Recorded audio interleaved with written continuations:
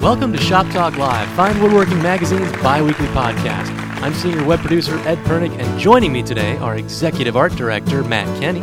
Hey, wait. And I like it. Having a little fun. And senior and junior Cub reporter Mike Pekovich. Hey, guys. Oh, what a scoop! Just kidding. Joining me today are executive art director Mike Pekovich and senior editor Matt Kenney. Let's just get that straight. And let's get one other thing straight. If you like this podcast, get your little butts onto the World Wide Web. Go to iTunes, leave a comment, a 5-star rating, spread the word to your fellow woodworkers. Let them know that this is a really cool podcast about woodworking and tools and all sorts of other neat stuff. Or you can just go to iHeartRadio and you can catch us there. Ed, language. You said. Sorry. Yeah. Am I getting booted off my own podcast? Yeah. You know, I invented this podcast, Matt. In fact, I have controls of the controls. I have control of the controls. You have control of the controls. I can pot you down in fancy audio lingo. Yeah. So, Matt, yes. before we get to your juiciest segue topic from up north, well, more it's on all that related. later. Oh, it is already. Well, okay, so here's the deal, Matt. You just returned from a whirlwind tour of southern Maine, where you visited the Lie-Nielsen tour. Mid-coast. Mid-coast, whatever. Yeah. Where you visited Lie-Nielsen and got to try on Thomas Lie-Nielsen's epic vest. Yeah, right. You had photos taken of you wearing the vest. Right. I've seen them. Yes. They had a little booth where you could stick your head through and you could have your Right. photos taken with Thomas's vest. Yeah, I was at the Lie-Nielsen open house. Yeah. Which they've been doing for at least 3 or 4 years, I think. It's cool. It's a cool event. You go up there and they're giving factory tours maybe every hour, and you can walk through the factory and see how their tools are made. That is cool. It is cool. Yeah, it's really cool. And, almost everything is done right there on this one property in Warren, Maine, right off US 1. I've been on the tour twice before. I did not go on it this time, but because I was doing other things. Mm-hmm. But it is a nice little tour. You can go on it, and probably the best thing is when you're in the Lie-Nielsen showroom, you can buy tools at 10% off. Speaking of buying tools at 10% off, I did receive an email from Mr. Lie-Nielsen stating, Dear Ed, during the recording of your next regularly scheduled podcast, please ask Matt to stop inferring that we will give him free tools. Did you care to make any remarks about that, Matt? Yes. Something I should bring to our editor Tom McKenna's attention? No. But it's a great event because so not only are there the shop tours there, but it's like a standard Lie-Nielsen event which they do around the country.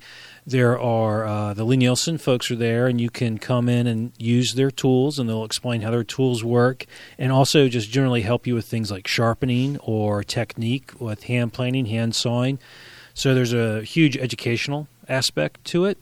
But there are also vendors, or not vendors, but people from other areas of woodworking that are there. So we try to go to the Lie-Nielsen events, and I was at the Lie-Nielsen Open House representing the magazine. Mike, you've done that been before. Been to a couple in the past, yeah. Yep.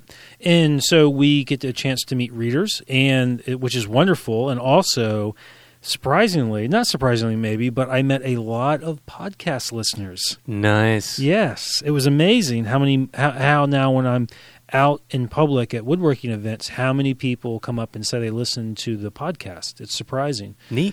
But also, like Peter Follansbee was there demonstrating woodworking, his type of woodworking. Pete Galbert was there. He's written for us. He's a Windsor chair maker. And he was demonstrating. Mary May, the carver from Charleston, was there.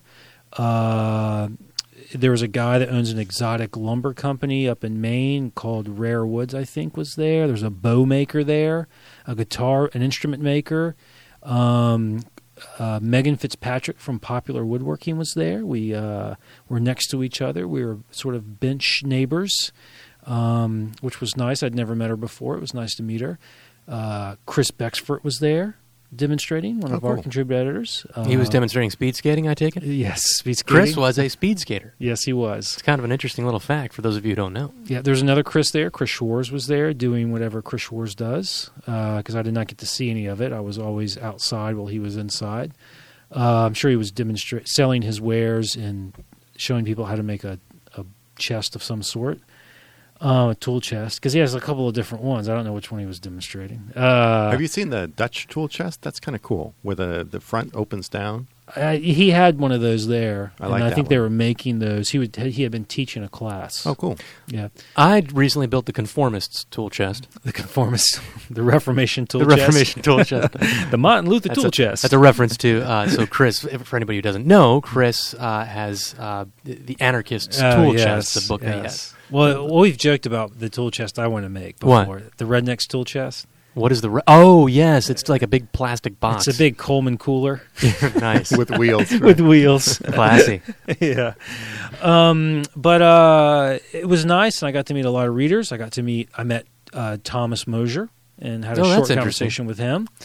And I met a lot of people from Connecticut, as a matter of fact, in our neck of the woods. And I met Sarah and her husband, I believe it's Jonathan. I forgot to write their names down before I came down here. But they work at Sikorsky down the street from us. And down the street from me, at least. Down the street from where you live, yeah. So I wanted to say hi to them. I also met a dude that is an astronomy buff. So it's great. And if you have a Lie-Nielsen event in your neck of the woods, you should go because they're cool. Even if you don't own hand tools or want to use hand tools, they're still very informative. Enough small talk, Matt. All right. Let's get at what people really want to hear about. Sexy Lie-Nielsen tool news. Oh, do I have any tool news? I know you can't give all these fancy details, but is there anything on the horizon? There could be something on the horizon within a few months. Really? Yeah. Are they ever going to make a decent honing guide? That's what I want to know.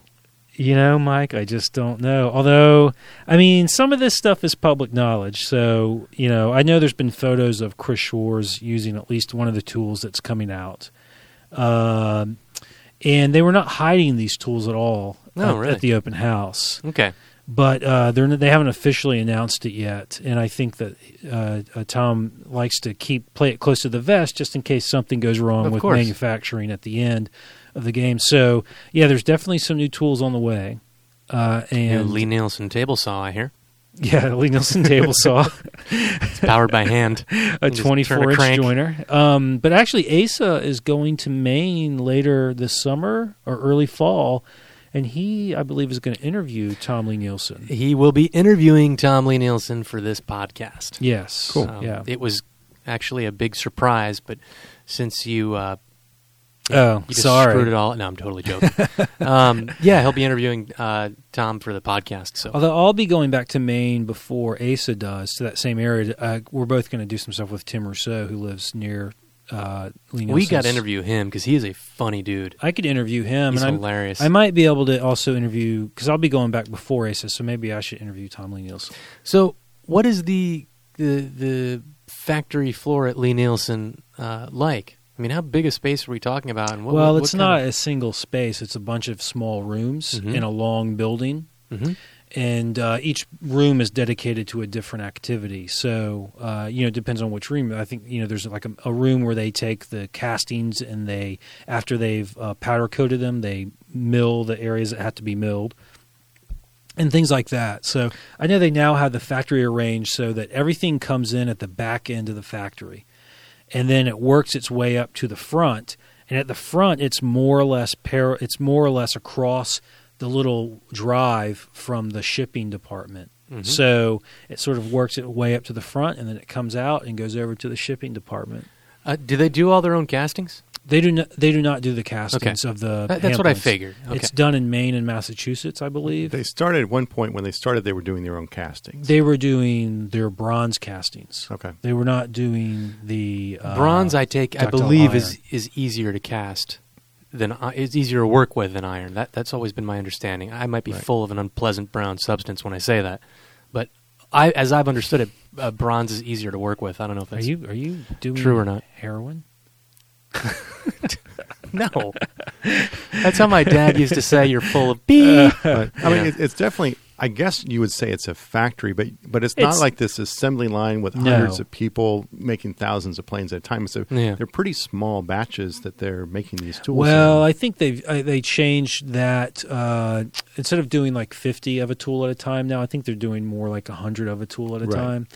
And but also it's not a factory. There are individual human beings working these individual machines, and they have some CNC stuff going on, but it's not a big impersonal Chinese factory. No, it's a bunch of local people working the machines and making these products. Local child labor. It is, yeah. Thanks, so Ed. you mentioned the open house, but you could go there anytime. Is there like store that you can go check things out? They have a showroom there, and they have benches in there, and you can use the tools. And any day that they're open, you can go in there to do that and go on a factory tour. Oh, really? Yep. Oh, cool. Any day. Well, you can take a factory tour whenever you want. You can just show up. Well, they're not. I mean, they probably have them at prescribed times during the day. You can probably look online or something. But I've been there twice on my own. And both times it was more just like, hey, can we go on a factory tour? And they were like, yeah, let us find somebody. Yeah. And it took me 10 or 15 minutes to free up somebody to do it. But yeah, it's if you're in that area of Maine, which you should be because it's gorgeous. It's absolutely one of my favorite places in the country. It's worth stopping by. I should say this: the showroom there is a very dangerous place. Perhaps not so dangerous if you have a limited wallet, as I do. Right. I was there doing a shoot with Tim Rousseau once, and on the way home with my videographer, I was like, "Oh, let's stop by Lie-Nielsen." And I went in the showroom, and I could have dropped a load. Yeah. And instead, I kind of went to pay for my one item that I was able to find that I could afford. And it was like, let's take that card scraper over. Yeah, I know. Same thing. I had these visions of glory when I came back, like with an extra plane iron and a holster for my back saw. Right. Nice. Like, I just got 2 chisels this time. But the last time I was there, I got the iron miter plane. That sounds like a superhero, the Iron Miter. Yeah. He was in the Hall of Justice, wasn't he? He was. My wife gave me that for my 40th birthday. Well, I say any parting words of wisdom on Lie-Nielsen? Got it covered? Just so people understand that it's really they're really educational events that they do. It's about educating people about woodworking. It's worth your weekend. Yeah. Or it's worth an afternoon because they're a lot of fun, and there are a lot of great and smart people to meet there and talk about woodworking. Especially woodworkers tend to get isolated in their shops, and it's hard to find other woodworkers to talk to. And I know we don't have that experience here at the magazine, but a lot of woodworkers are that way. And if you go to like a Lie-Nielsen event, you're going to be surrounded by woodworkers, people who want to geek out on woodworking, and it's great. Right. My understanding is they used to do the big kind of woodworking trade show circuit and have a booth go out, and they just stopped doing that. They didn't want to do it, and they decided just to do their own shows. So these things they don't cater to thousands of people at a time. Usually it's maybe 100, couple hundred people, at any given time. Small venues, a lot of times schools, woodworking schools, and so it's a really intimate experience. If there is one in your area, go ahead and check it out.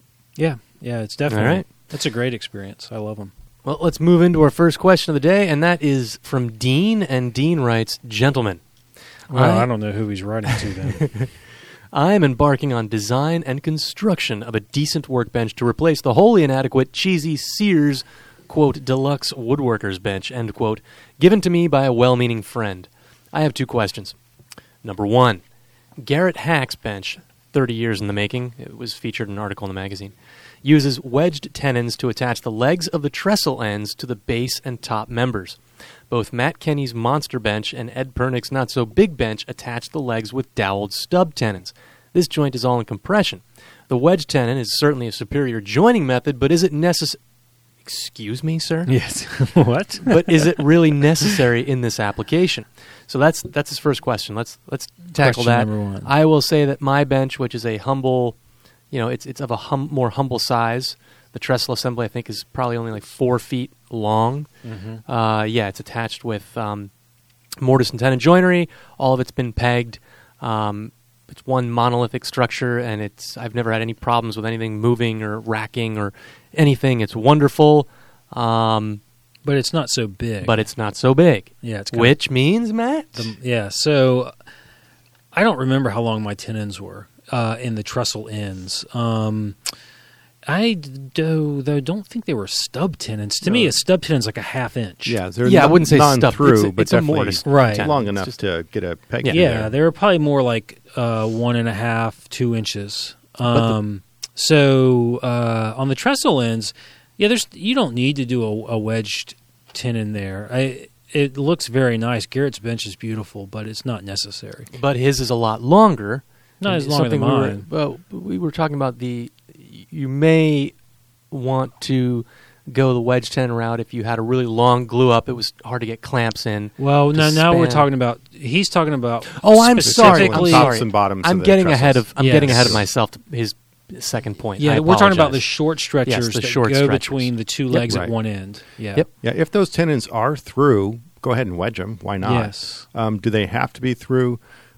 Those joints really affect the racking resistance as you're facing the bench, and which is almost nil. Almost nil. Maybe sawing. There's a little bit of back and forth movement to the workbench, but really all the planing, all the heavy lifting you're doing on a workbench is on the long length. So I think the wedge through tenon, you might be getting a modicum of additional resistance against racking, but it's in a direction that isn't all that important. Yeah, I agree. So that brings us to his second point that I was jumping the gun about. He says, point 2, both Garrett and Matt attach stretchers with draw bolts to allow for seasonal take-up or other movement. Ed glues and pegs the stretchers to the trestle ends, achieving one monolithic structure. Please compare and contrast and advise the preferred construction method. Talk amongst yourselves. That's what I was getting at. Yes. So I have a bench that's not too long. So I was able to use clamps, regular clamps, to draw my joinery together, glue it, and peg it. Piece of cake. I bet you still needed, 48-inch clamps to do that? I needed some expensive, long clamps. Yeah. But a really expensive pipe clamp, Matt? Well, you could use a pipe clamp, all right, too. So the real advantage, I think, of the knockdown bolts that I used is that you don't have to clamp up that long stretcher joint. And you can just tighten it with these. By the way, I've never had to go back and tighten them again. So it was once and done. But But who wants to have? You would need probably 2 big honking pipe clamps sitting around thereafter. What are you ever going to use them for? So I was going to suggest draw boring.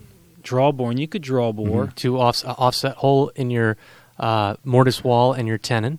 Yep. And then you bring them together with a peg. I think a bigger issue really with the threaded rod probably comes from commercial benches that are designed to be flat packed.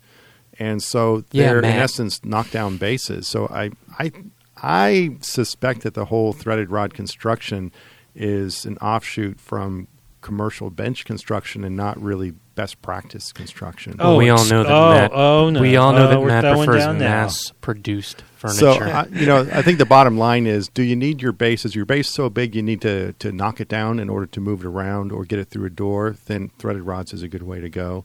Well, one, I'm not using threaded rods. Let's get technical here.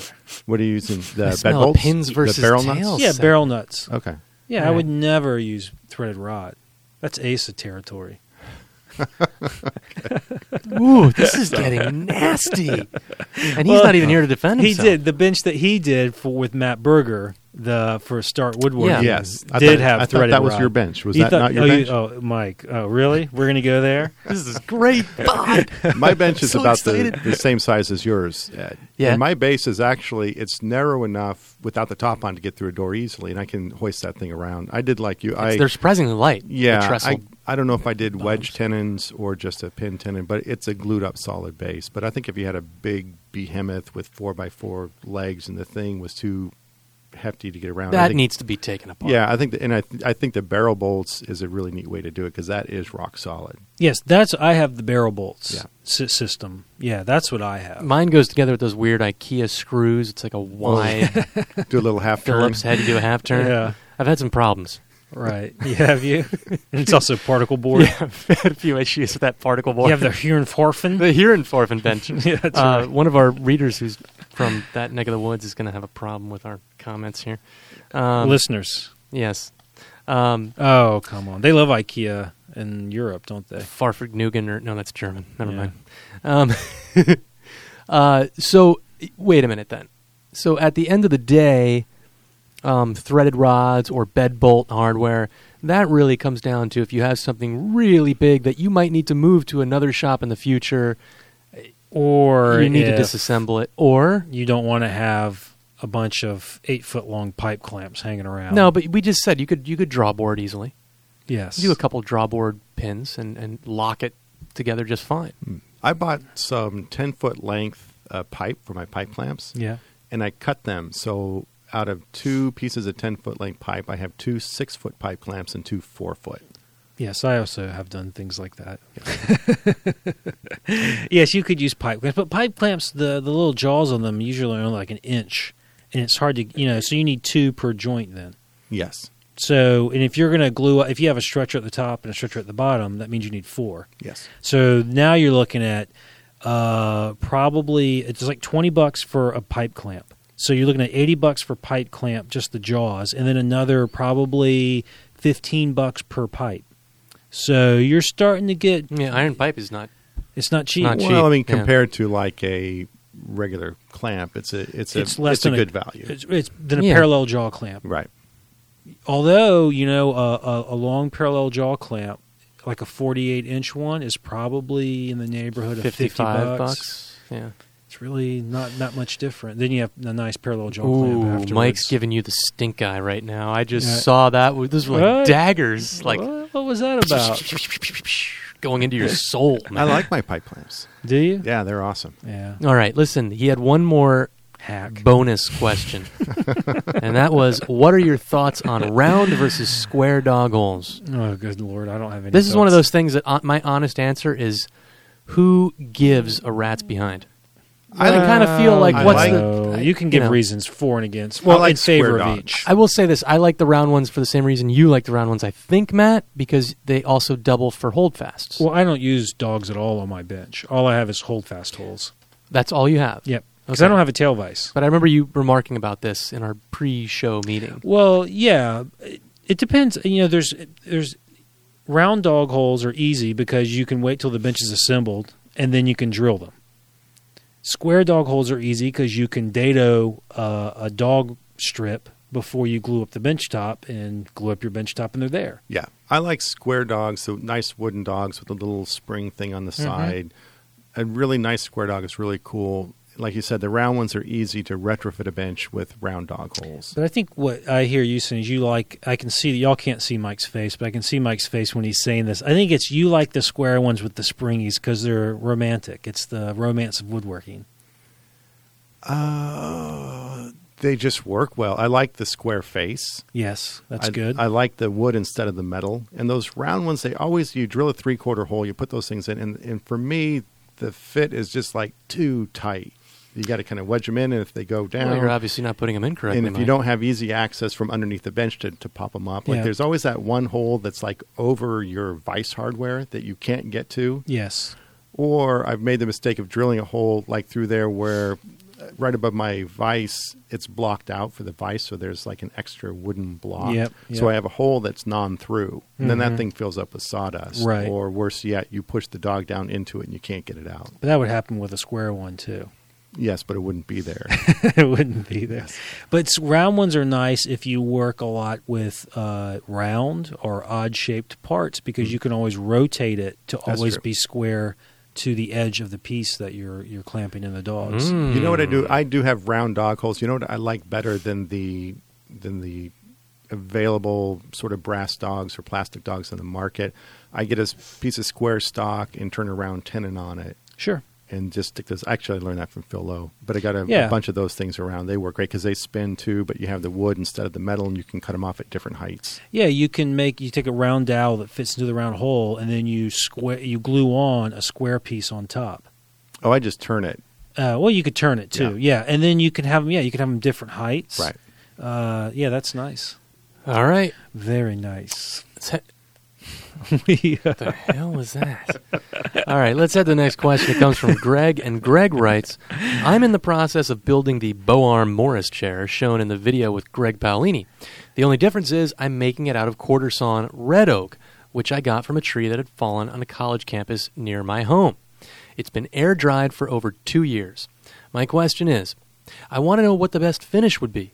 I want the fumed look, but not too dark, as we live in a log home. Should I use a dye first, followed up by an oil-based stain, then a top coat of shellac? That's a good way to go. He's referring to, and I don't remember, Nancy Hiller. That's the author. Nancy Hiller did Arts and Crafts Finish. Jeff Jewett did a great article on Arts and Crafts Finish. Yeah. And, I mean, you could try fuming it. I don't think I've tried fuming We've red done oak. some experimentation with that around these parts. Yeah. And it varies. We did a leg, like a arts and crafts, like a leg that he's making for the bow arm, the same way Greg does it, out of red oak, and it fumed very nice. It looked really nice, and it wasn't too dark.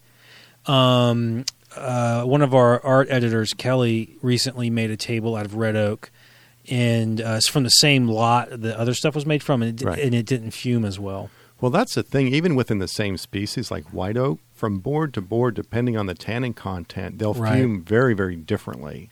So sometimes doing like a stain method, if you really want an even look, and don't have the luxury of starting with all your boards from the same log, it's a good way to go. And he mentioned a dye and a stain, and that's a good thing because any open poured wood like oak, basically the dye is adding sort of an overall color, not necessarily always getting into the pores, and the stain is going to lodge into the pores and give you that really nice pop. Yeah, and we have run good recipes by Nancy Hiller. That's the one I did on my coffee table and my end table. Jeff Jewett. And actually Peter Gedries did an article of like 3 different recipes for dye and stain combinations.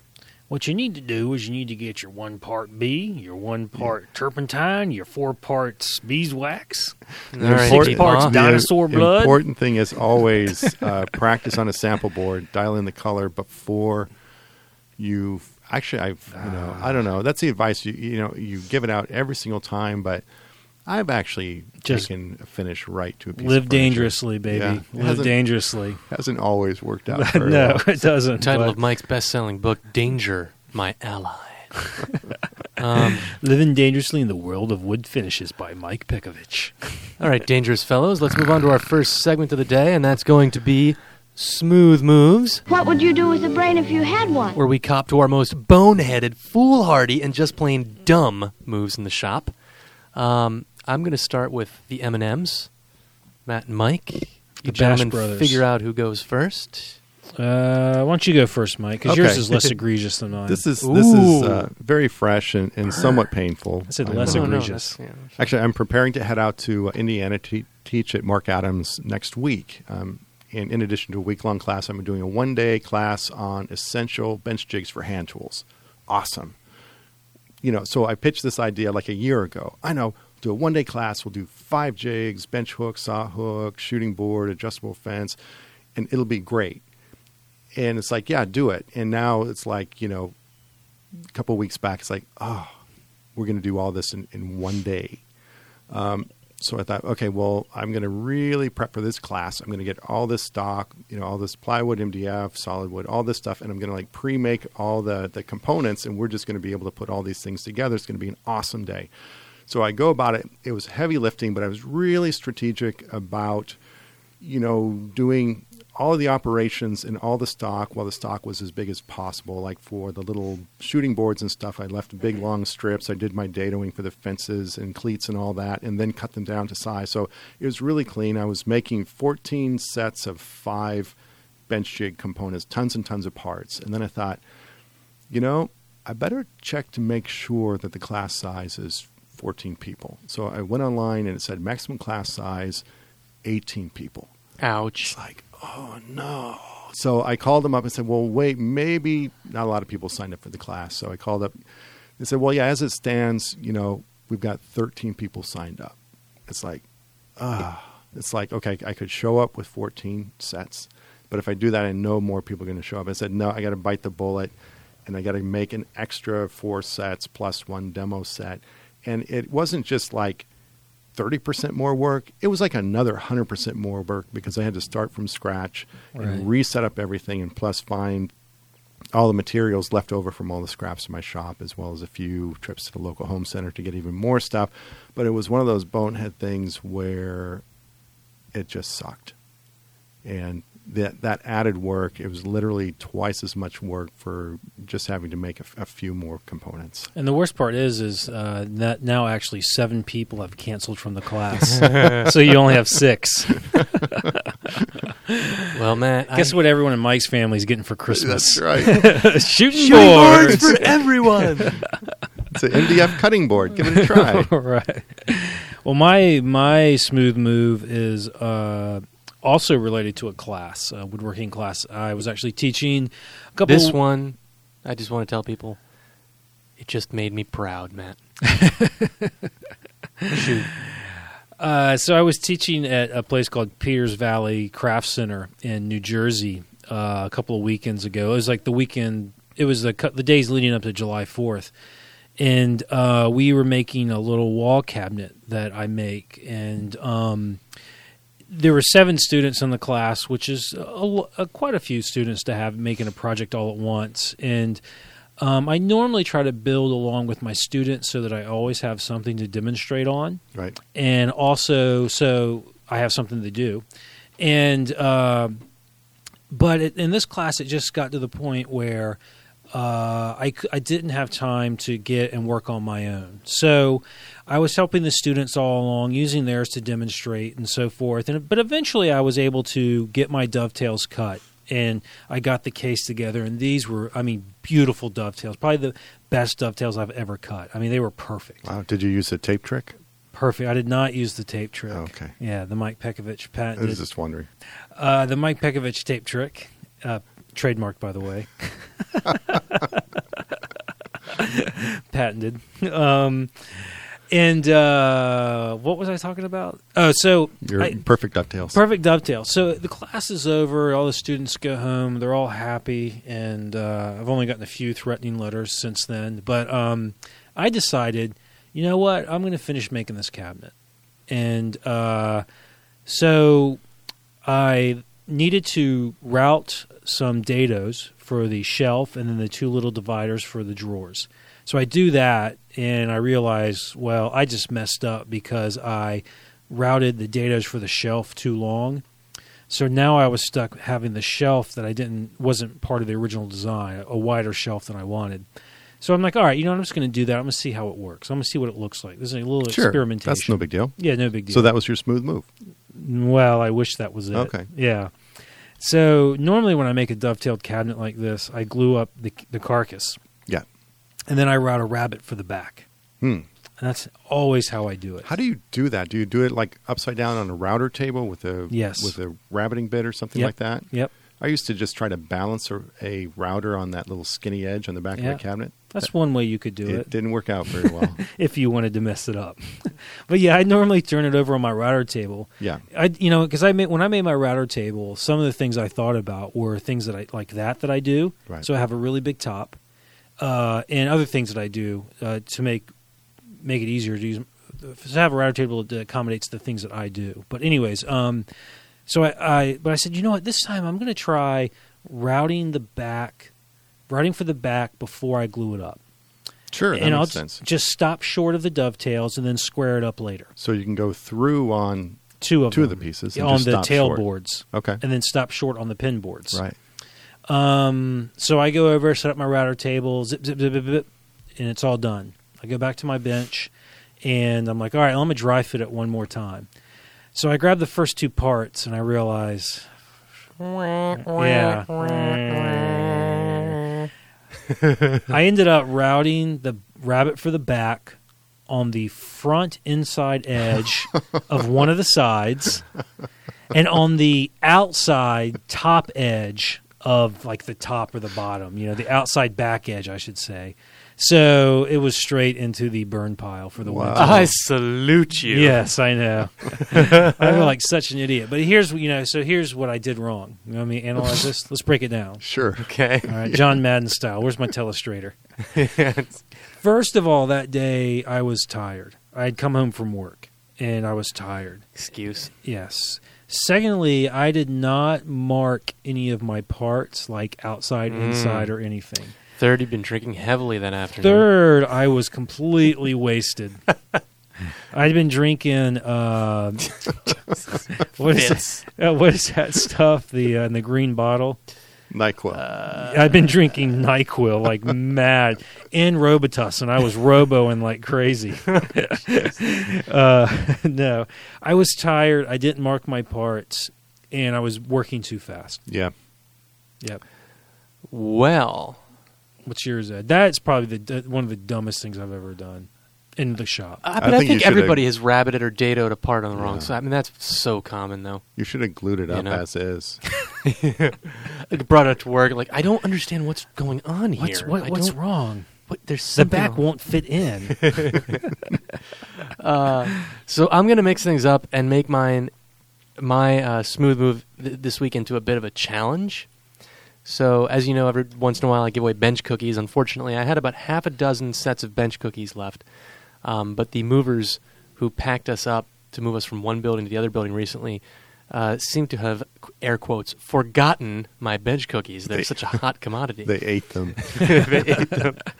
So it's going to get even better, folks. Yeah. I'm offering up one copy of a fine woodworking DVD archive that I've got burning a hole in the shelf in my office. Dude, that's a $99.99 value. Yeah. But I haven't given anything away in a long time on Shop Talk Live, so I figure it's okay. I'm making up for lost time. Wow. So here's how this works.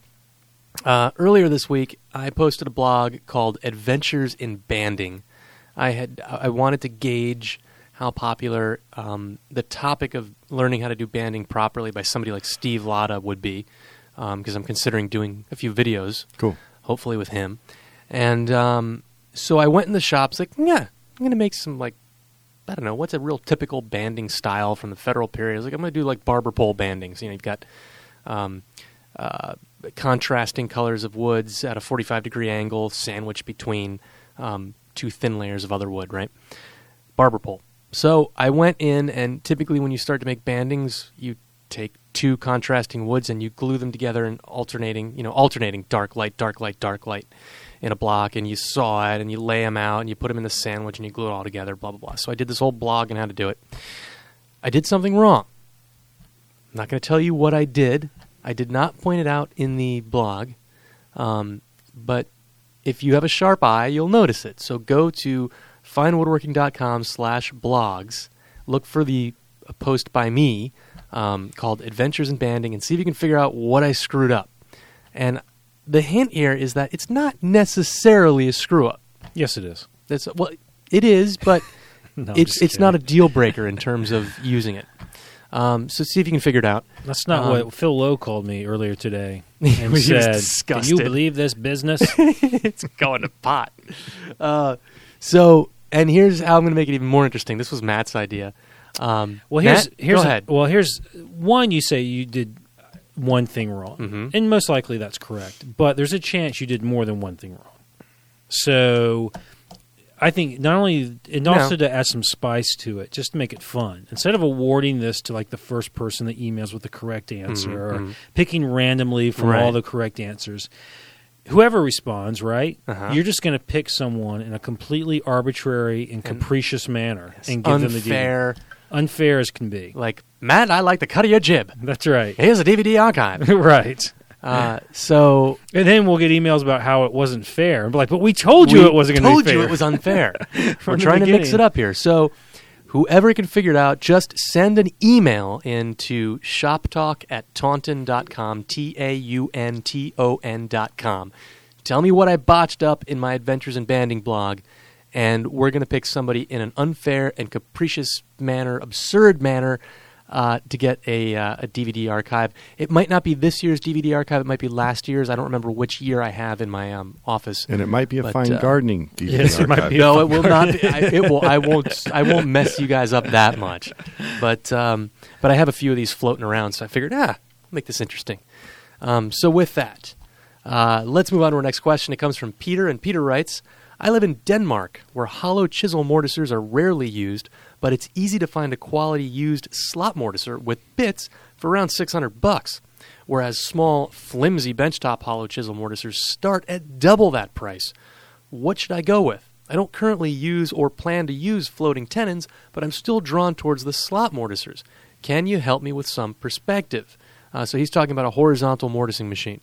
They had standalone kind. In fact, a lot of our authors have those. I think it's a Grigio Italian slot mortiser. That's one company that makes them, yeah. And now, like a lot of combination machine, you can get that as an attachment. Right. Yeah. Well, I think the guy sort of answered his question. It's Peter, right? Peter. Peter. He answered his question. But when given the option between a less expensive, better quality machine and a more expensive, lower quality machine, Yeah, this is a no-brainer, Peter. you go with the better quality, less expensive. And they are fun. We had one when I was in college at RIT. They had one in the workshop there, and that was a fun machine, man. You could cut joinery so fast. So basically, it's a horizontally mounted, in essence, router bit or end mill bit, something like An this. end mill bit or It's an end something. mill. Usually Yeah. there's a table the workpiece clamps to with a little XY axis. You can go back and forth and In and out to make the cut. Yeah, and It's got built-in stops. So the real, I mean, I think the guy's real. What's holding him up is that the slot mortiser routes a mortise that has round ends. Yeah. And there's two ways to handle that. One is you could just go whole hog and do total loose tenons. Sure, go ahead Yeah. and route the ends of your cross pieces instead of cut tenons on them. Right. Yep. Yeah, and just use slip tenons that fit in there, or you can just square up the mortises after you've made them. Right, or round off the tenons after you cut them. I would square up the mortise. It seems like it goes 50-50 for the people who either route tenons or do this sort of a thing. Mm-hmm. I think I would I just have a whole ton of floating tenon stock laying around the shop. I mean, that's ultimately what I would do is a bunch of loose tenons because Yeah. they're very strong. They're, Right, and honestly, if I'm going to do that, I would seriously look into getting a domino, which is in essence sort of a handheld, Yes. tenoning machine. Those things are awesome. They come in the big size, has like the bigger tenons for more furniture size parts. The big one would be twice the price that he's talking about for the slot mortisers. But And if you end up not liking it, send it to me, Peter. yes, write a question on it and mail it to Ed That's Pernod, right. 63 South Main Street. To laugh like the car talk guys. That's right. That was scary. Yeah. They had like very maniacal laughter. I remember. I Well, love one that of them show. laughs and he goes, like every, yes, he does like that. It's like he Love snorts a lot. I love it. I hope they listen to this podcast. I Oh, know sure they I'm do. sure they Shit, do. dude, yeah. They have nothing better. Oh to yeah, do. of course. Hey, listen, they're retired now. Yes. They could be woodworking. Yeah. Anyhow, so let's move on to a question from Liz, and Liz writes, "Help! I am now the happy owner of a table saw. I'm making a small bookcase for a neighbor. My problem is measuring and cutting the trim around the top. The neighbor wanted to keep costs down, so I'm working with plywood for the first time. I'm a bit dyslexic and have gone through 8 feet of trim cut in the wrong direction. A 1/16 of an inch too short. I wasn't charging much and am bordering on the red in profits right now. How on earth do I measure the length of the wood I need and get it cut to the size on my table saw? Do I measure the short end or the long, overextending end of the miters? What is going on here?" So, gentlemen, I have my method. Well, You guys wanna go first? Well, first, just in sort of rough sizing your stock, if you just measure the perimeter of the top, measure the sides and the length, and think, oh, that's how much trim I need. No, you don't, because by the time you miter that, all those pieces are going to be extra long. So as a rough estimate, whatever the width of your trim stock is, you need to add that dimension to each end. So if your top is 24 inches, you have a 2-inch wide trim. That would be, minimum 28-inch piece of stock. Make it 30. Make it 30. Now that's a good place to start. Yeah, and then assuming that you have trim on molding on 3 sides, Sure. not on the back, Okay. right? I would start on the 2 short ends because that's a flat. You have one flat end, and that's really Right. easy. Cut it straight. Yeah. Leave and it long in the back. You can leave it long in the back. So you have you can always if you mess up the front, Right. you can keep working. Right. So then what I would is when I do stuff like this, I often will lightly draw the miter out in a pencil on the piece. That's exactly what I do. So you know it doesn't have to be perfect. It just has to show you, okay, here's the long pointy end out that's farthest away from the cabinet, and here's the part that's right at the cabinet. And what I would do is start on an end and mark directly from the cabinet. Yes. And this is where I want the inside of my molding to be cut. And But I you would cut one end, miter one end, mark the other end, but mark it a little bit longer. no, I mean, I you're always getting sneak ahead up. of the game. I'm talking about on the ends where you only have one mitered. Oh, okay. Face. One flat and one miter. Yeah, I mean, those aren't too difficult. No. You miter that, and then you put it up there. You get those two, and you line them up with the front edge of your cabinet so that the miter's in the right place, and then you work on the one in the middle. And you just have to, I would. But for the one in the middle, that's what I'm getting at. You cut one end, miter one end, and then mark the opposite end. Mark it from reality, holding it against the case, but mark it a little bit long. And then I've always had good luck working my way in. Like I'll cut it a little long. I'll do a test fit. Yeah, it's long. I cut like a half a kerf off. Test it again. It's getting better, but it's a little long. Cut a little bit more until it boom. And I mean, I use a shooting board, quite frankly, for the last. Yes. Fitting. I don't think you have to go that crazy. Well, if that's the most accurate way to dial it in. You could do that. The other thing you could do is if you are cutting your miters with, let's say, a chop saw or a table saw, I would use a stop block. And then when I want it a little bit shorter, I would say get a piece of notebook paper and put that in between the stop block and the end of my workpiece. And that would push it out the thickness of a... So you could trim it just a little bit at a time by adding just little slivers of paper or business card. It's kind of, you need, like for a chop saw, I don't have a long fence on my chop saw. So if I have that other mitered end sticking way out in space, I couldn't really use that. No, technique. I guess this could be a colossal bookcase, really long. If you cut it a little short, you can always, a little plastic wood and a spatula just kind of right in there, What? Plastic wood? You ever seen that? What? Plastic wood. What? Spackle? I don't know. What? Ed, you can leave now. No, but are we right on the technique, Mike? Is that how you would do it? Well, Mike's going to tell us the right way to do it now. Tell us we're totally wrong. This is really tough. It seems easy in concept. Mitered stock around the edges, no problem. So that first side, getting that first side in place, that front to back alignment has to be dead on. Yes. Otherwise, as the front comes in, it could either stop short or sort of overhang at the point a little bit. Right. So you have a scrap piece of stock with a miter on it.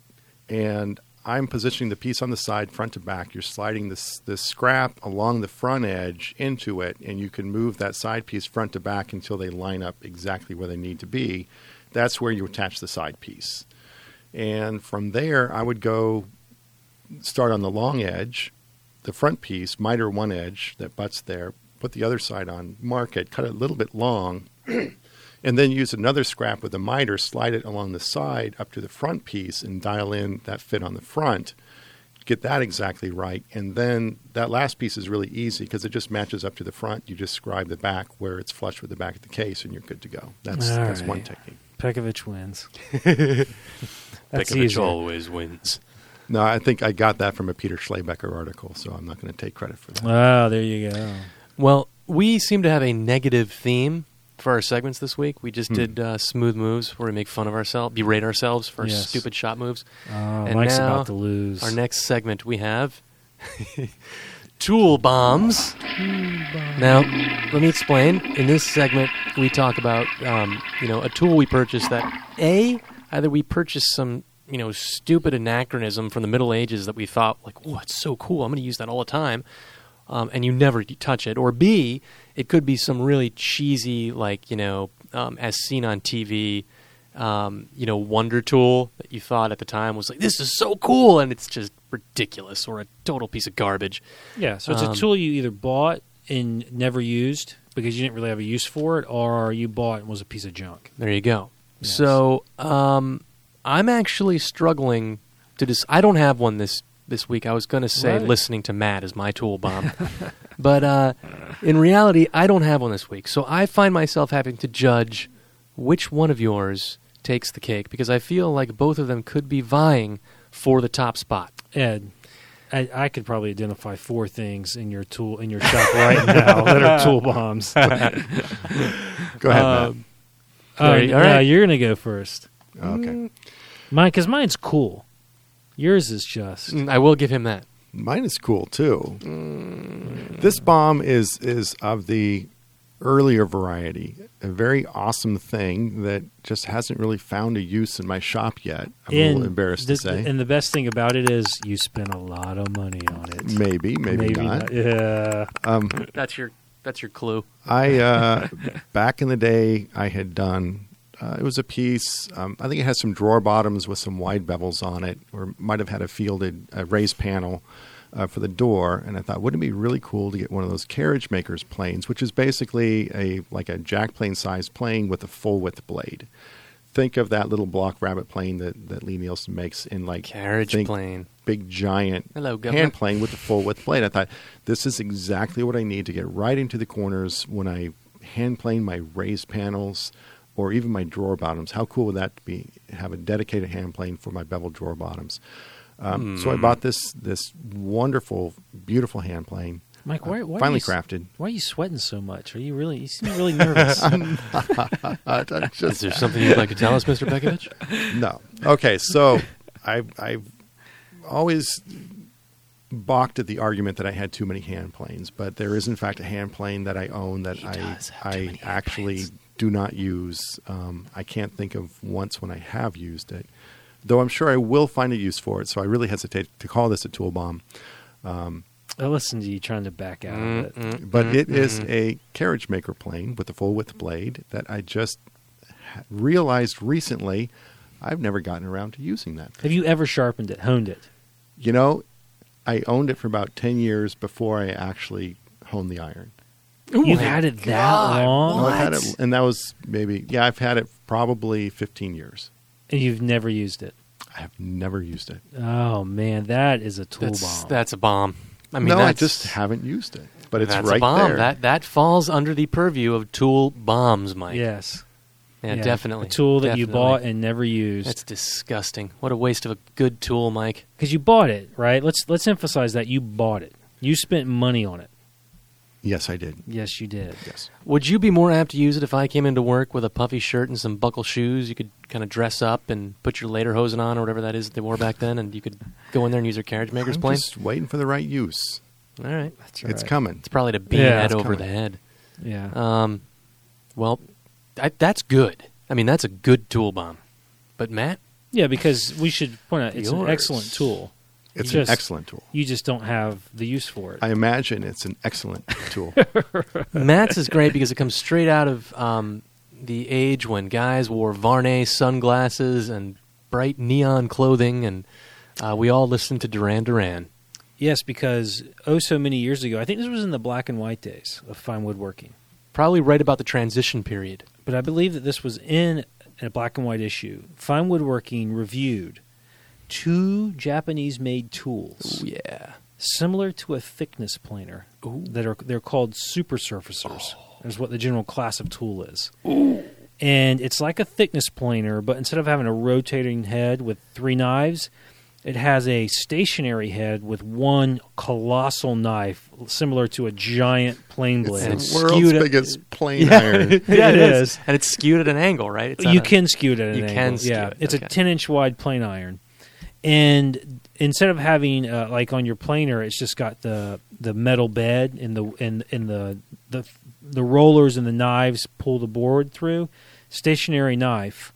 And it's got a conveyor belt on the bottom. Like a wide belt sander kind of a thing. Kind of like a wide belt sander, yeah. So this will... The one that I have is a super surfacer. It's made by Hitachi. And it was actually the one that was reviewed by Fine Woodworking. And must be that some editor at the time bought it. Then gave it to a fine home building editor named Chuck Miller. And then when Chuck recently left the company about 3 or 4 years ago now, I guess, maybe not even that long ago, and he moved back to California, right? He said, "Does anybody want this? It's free." I said, "No, thanks." It's free. Yeah, I mean, it's that I can sympathize there. It's hard to give up especially something called a super surface. And I knew what these things were, so I was like, "Yes, I want it." So I went over and picked it up with the help of some other fellows. And it works. I'm sure it does. It runs. It's sitting in the front of my shop, but it works fine for softer woods. I haven't sharpened the plane blade on it yet, so you got to try. That's a blog, Matt. You have to try I and know. see if you can send in a nice piece of straight grain cherry Well, like a piece of duck fur or something would be fine. Or fur, that would be beautiful. Just take the knife out. Look in the local ads for someone who sharpens like scissors and kitchen knives, and just mail this to them and say, "Please sharpen this." Well, that's part of the problem is I can't think how to sharpen this blade. It's 10 inches wide. Well, it's got to be dead flat and really sharp, I imagine. It has to be really insanely sharp. It has to be, right? I think I know. I mean, what I'm going to do is make a block up that's angled at the correct angle, and I'll be able to bolt the blade to it, and then I can use that and run I'll just have to run like my old water stones across it to hone it. Oh, move the stone across the blade. Yeah, move the stone across the blade. Okay. Yeah, but have it sandwiched between two pieces of wood that will hold the water stone at the correct angle. Now that was that when it came out supposed to marketed to the woodworking industry or to like trim carpenters and stuff? I think. Well, who was going to use this? I think in Japan what they use it for. I know for one thing they use it for. I believe is when they were building temples, which have a lot of big softwood beams. Yeah. And instead of hand planing that surface, because those are all exposed and you want them to have a nice surface on them, they just run them through these things. But I've seen them much bigger than the one I have. It's like one big continuous ribbon that comes off. It's like a scroll. We could start making. Ooh, it's so cool. I could write articles on a scroll. Yes. How cool would that be? All right, Harry Potter. And then seal them with a wax seal. I get a ring with a P on it and just, it'd be fantastic. I could issue decrees about Taunton and how I've deposed Tom McKenna with a big wax seal and a ribbon hanging down. It's an awesome machine, though. I challenge you to a duel, sir. But I think the key here, the difference between Mike's tool bomb and my tool bomb is that he paid for his. Oh, I didn't. Mine was free. All right. Yeah, but yours takes up more real estate in your shop than mine does. It does. But should we bring up the miter trimmer? No, that is a useful tool. I disagree with you. Mike, have you used that miter trimmer at all? Cool. I tested it out to make sure it worked. It works wonderfully. But where did you test it out? Well, I know where you tested it out. You can't. In my office. In your office. You've never used it in your shop. I have not. Yeah. But I plan on using that. Yes. All right. Here we go. I plan on using the Super Surfacer. Yes. Pipe down there. Prashun writes, whenever questions come up regarding dye or stain, I hear them often used interchangeably. There's a difference between pigment stains and dyes. I think your listeners would benefit from a discussion of the distinction. Apart from the aesthetic differences, dyes usually promoting more grain clarity than pigment stains, the big thing to know is that pigment stains usually contain binders, and those binders lock in the color but also partially seal the wood. This can be a good or bad thing. The absence of a binder means you can add additional coats for depth and darkness and can glue after coloring. But it also means applying a top coat that has a compatible solvent with the dye, shellac or water-based top coats in the case of water or alcohol dyes, can lead to dye movement, lifting, or dilution. Both have their place and should be understood. So, dyes versus stains.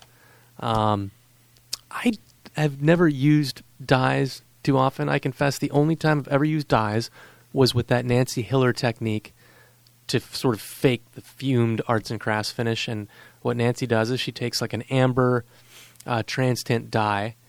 She dyes all the oak, which is very jarring and scares the heck out of you when you first put the stuff on because it just makes it like a little too bright. Like bright yellowish amber color. Yes. But then you go over it with a brown stain and it mellows everything out and everything's very even in color. And then you go over that, if I remember correctly, with an amber shellac and then your clear coat. That's and right. it was a great tech. I mean, it was easy and it came out beautiful. Well, let's talk about dye and stain, the difference in why you might want to use both or just one or the other. And as a listener pointed out, there are differences. Think of a dye as like grape juice, where it's just going to stain something. You stick your finger in grape juice and it's going to come out purple. It's actually, toning the wood. You think of wood as being sort of flat surfaces interrupted by pores, in the wood. Well, the dye is going to cover all the flat surfaces of the board. A pigment stain is basically it's suspended pigment in a solution. So think of like particles of color that on a smooth surface, they'll just skate right over.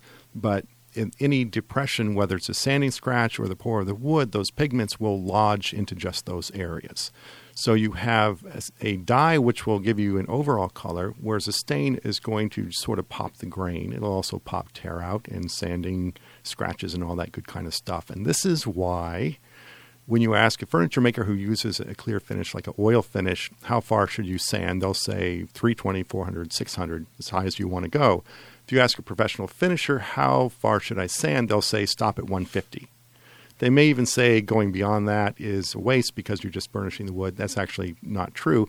But they are not looking for an absence of a scratch pattern. A professional finisher who relies on using dyes and stains wants a consistent, uniform scratch pattern in order to get a consistent, uniform color from the pigment stains that you're using. So how do these things work and how can you use them to best effect? On something like curly maple with almost very, very little open pores, but a lot of figure, a dye is going to color the wood without masking the figure. There's not a lot of pigment getting lodged, obscuring the depth of the grain. So you see like those awesome electric guitars with the fiddleback maple and the sunburst patterns, that's all dye. A pigment for woodworkers can help a dye because, like oak, for instance, a dye will color the wood. It won't do anything really to the pores, and sometimes the capillary action will actually prohibit the dye from getting into the pores, leaving little white areas where the pores are, whereas a pigment stain will come in and really pop the color of the grain. So they're often used in tandem. So yeah, that's about it. So I say usually coloring wood on a tight-grained wood like cherry and maple, typically you just want to stay with a dye stain. Anything else with an open grain, you probably want to mix and match. Even mahogany actually has a very open pore structure, so you'll often dye and stain that. Oak, definitely. And as always, try it out on a sample board first and read some articles. Peter Gedries did a great article on different recipes for mixing dyes and pigment stains, and it gives you a good basic understanding of how these colorants work and how to use them to best effect. All right. Well, guys. Wake up, Matt. I'm done. As you know. Sorry, yeah. Every week. Talk of finishing always. Matt, this is so unprofessional. Matt, as you know, every week we get a lot of comments in our iTunes store page. What's that? What? And as you know, Matt, we like to read a few every week. I've got a couple for this week. The first one comes from Survive Style, who wrote, "Great podcast for sure. Love the back and forth and all the woodworking advice, but I've run out of woodworking podcast backlog. Now I have to wait the full 2 weeks to listen to new to me content. It's kind of like Game of Thrones. So get on it and go weekly. If you need some motivation to do a podcast every week, maybe... Oh, hold on a minute here. Maybe you could provide a premium version for a fee. I'd pay for it, if it was reasonably priced, of course. Or you can just be lazy chumps and keep it bi-weekly." The only problem with that course of action, charging for the podcast... Oh, man, people would be PISSED. Well, there's that. Then also, we wouldn't get the money. Taunton would. Yeah, I know, right? Come on. Hey, wait a minute. However, if you want to send me an envelope each week... Hey. You put it behind the third urinal from the left at the Denny's rest stop off I-84, exit 10 in Western Connecticut. All right. The next comment came from Shopless in London, who wrote, "Gentlemen, I am sure you tire of hearing it, but your show is outstanding, and I cannot wait for the episodes to arrive on my iPad. I'm on a several-year overseas assignment and sadly separated from my shop. My only contact with my beloved hobby is through your lively and informative discussions and interviews. Thanks so much, and keep up the great work. This past week, you raised the perennial topic of frequency of the podcast." Here we go again. "I have heard all the excuses again and again, but I feel you are missing the most relevant item each time you cover this topic. You need to consider your loyal listeners. You may not believe it, but we are all important, influential individuals leading very busy and responsible lives. Before you selfishly and irresponsibly move to a weekly podcast schedule, I urge you to think of us, the disruption to our lives and the stress we would endure trying to make time to listen to all that extra material hardly justifies the boost to your egos. You should make it clear that resisting the expansion of the production schedule is because you are thinking of us. What a day that would be." Eloquent words. Yes. Shopless in London. Well, that about wraps it up this week for Shop Talk Live. We'll be back again in 2 weeks, ladies and gentlemen, on August 8th for our next episode. In the meantime, show us a little love by leaving a comment on iTunes, and by all means, click that 5-star rating. Don't forget to send your questions and comments into shoptalk@taunton.com. You can catch the podcast via iTunes, stream it on your computer at shoptalklive.com, or catch us on iHeartRadio. Cheers, everybody. I'm Senior Web Producer Ed Pernick, and joining me today are Executive Art Director Matt Kenney. Hey, wait. And what? I like I'm it. having a little fun. And Junior Cub reporter Mike Pekovich. Hey, guys. Oh, what a scoop!